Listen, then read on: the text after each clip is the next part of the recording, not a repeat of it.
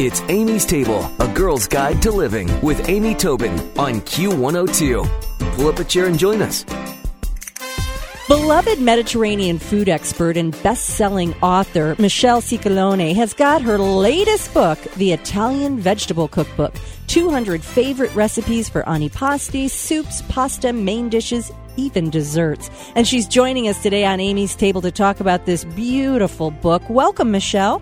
Thank you, Amy. So nice to talk to you. Well, you truly are the Mediterranean go-to woman on food, and this is such a great book. It's interesting to me that we are all so interested now in broader cooking and healthier cooking that a vegetable could take up a whole cookbook and have people clamoring to read it. Well, absolutely. You know, that's the Italian way. Italians have always eaten a lot of vegetables. A lot of Italian cooking relies on vegetables. And I think the Italians are just masters at the art of making vegetables appealing and having them either as a side dish, first course, you know, whatever, or making a whole meal out of a vegetable. And one of my favorite things when I travel in Italy is when something is in season, let's say mushrooms or something like that. You'll go to a restaurant and they'll have a whole mushroom menu. And you'll never even think about, oh, well, where's my meat, you know, to cook right. with it, because there's so many other tasty things you can do. So do you think, when you said that you think that the Italians do so well in highlighting the vegetable, you know, is it easy to sum up? Is it simplicity? Is it letting the vegetable shine? What are the characteristics that the Italians do this so successfully? Well, that's absolutely, I think you've hit the nail on the head with that.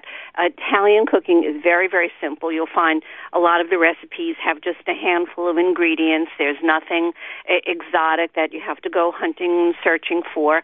And they treat it with respect. They let the vegetables shine through. Some of the recipes might have just a little bit of the pancetta or prosciutto, you know, to enhance the flavor, or maybe a bit of anchovy. I know a lot of people don't like anchovies when they eat them whole, but sometimes that adds that supporting flavor to a dish, and that's very typical of Italian cooking, to put a little tiny bit of meat flavoring in, or even use chicken broth or something like that. But the great thing about their recipes is that they're so flexible, and if you didn't want to add chicken broth, you could just use a delicious vegetable broth. And I have a very good recipe for a rich vegetable broth in the Italian style. So it's that simplicity and using good ingredients and letting them shine through. I love that. I think that's great. And all of the recipes in this book have that approach. They really do. There's so many beautiful pictures. It just makes me want to jump in and start cooking.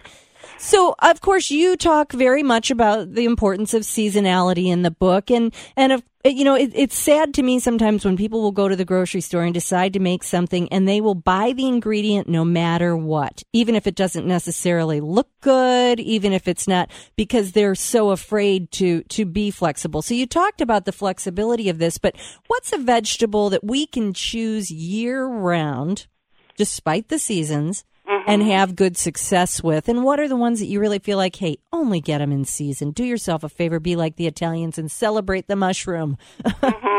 Yeah, well, for example, I'm thinking of asparagus. That comes to mind because I'm longing for the first asparagus of the season. The rest of the year, they don't always taste so good. And so I'll wait until the spring before I eat asparagus. Of course, tomatoes are the obvious choice. We all know they're so superior in the summertime, and especially if we can pick them from our own garden or get them from the farmer's market. Those are when we have the tastiest tomatoes. So I try to avoid using vegetables out of season. But then on the other hand, when winter comes, we certainly want to eat our vegetables and continue to. And I find that spinach, a lot of the leafy greens are excellent in the winter. Spinach and broccoli and Swiss chard.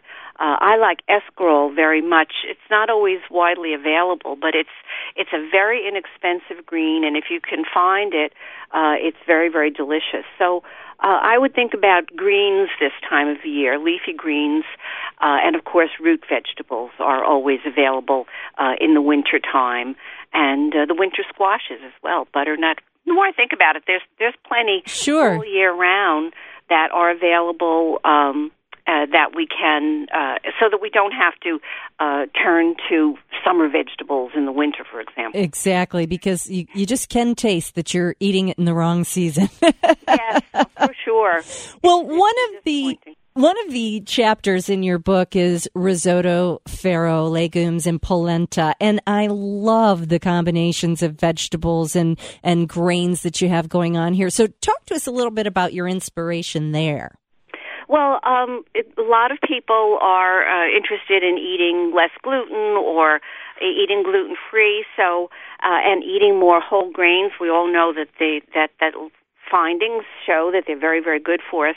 So I thought I'd put some emphasis on risotto and other grains. And, for example, risotto, I think people sometimes think it's difficult to make or it's complicated because you have to stand and stir. I think that's kind of exaggerated. You really don't have to stand over it every single moment as it cooks, though it does require some attention. But there's so many different ways you can go with it. With risotto, you can add just about any vegetable that you can imagine. It takes well to all kinds of cheeses and herbs. One of my favorite risottos in the book is with basil, pine nuts, and Parmesan cheese. And it's kind of the flavors in pesto, but much lighter and fresher, and very, very easy to do. I do another one with sun-dried tomatoes and arugula, so it's zestier and more richly flavored. And, of course, those sun-dried tomatoes are good, give you good tomato flavor any time of the year. And I also came up with a risotto with kale because everybody's been eating kale lately. Yeah. And I thought, well, I've never had a risotto with kale, but Italians eat a lot of kale, especially in the Tuscany region. They have the black kale, and so I use that to make a risotto. You can use any kind of kale that's available, and it's absolutely delicious, and it's a great way to serve kale. And if you haven't acquired a taste for kale, this is a great way to introduce your family to it. But are you discovering that people really are being more open to their vegetables? I have a friend in the vegetable industry, and she said to me, we would have never guessed that consumers would be happy to buy a salad blend with shaved Brussels sprouts and kale. I mean, people are really opening up to not only the benefit, but the flavor and the beauty of vegetables. I think that's so true. I think people really want variety and they're interested in good nutrition. And sometimes the marketing people, the food producers, are behind on that. You know, they insist that, we only want bright red, big, shiny apples.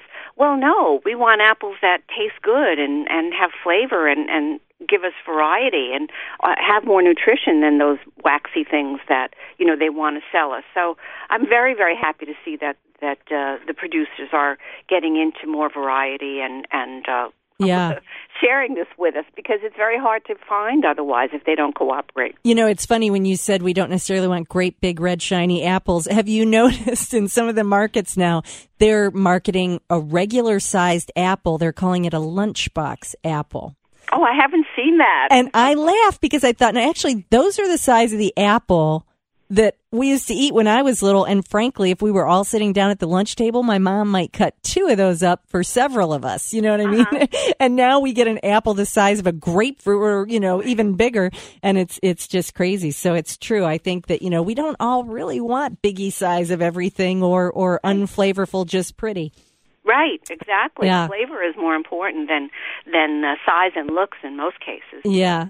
So what are some of the things that you might, prepare if you were doing a special meal for friends and really wanted to do sort of a dazzling vegetable dish? What are some of the things that you might turn to in your own home cooking? Well, I think some of my pasta casseroles are fantastic when you're having company because you can do a lot of the preparation ahead of time. I have a delicious baked spaghetti frittata. So it's spaghetti and broccoli rabe, or you can use another green vegetable as you like. These recipes are very adaptable to the season and whatever you find. and it has Parmesan cheese in it, and it has smoked mozzarella, which is really delicious and gives another level of flavor. And you assemble that and bake it, and you could serve that with a green salad for a wonderful dinner. Or I also have a delicious rice casserole that I had first in Sicily. My husband's cousin made it for us, and it was layers of eggplant and rice and tomato sauce and cheese, and it's all baked together so it gets melty and gooey. It's sort of like eggplant parmigiano, but parmesan with rice added to it, and it's just delicious. So those are great dishes if you're having company, and they're wonderful main courses.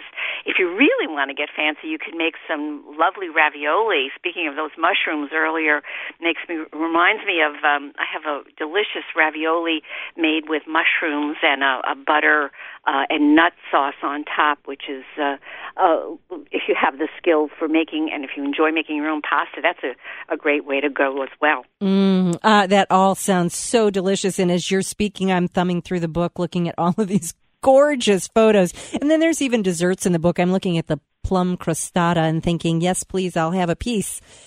That's a wonderful crostata, and again, you can adapt it to whatever fruits in season, apples, peaches, whatever you happen to have, and it's a very easy one to do. In fact, what I usually do is I keep a batch of the pastry in the freezer, and then if we want a dessert on short notice, I just let it thaw out and roll it up and put some fruit on top, and it's done. Oh, that's so smart. I literally love that, because I always say to people, one of the best ways to be a great cook is to plan.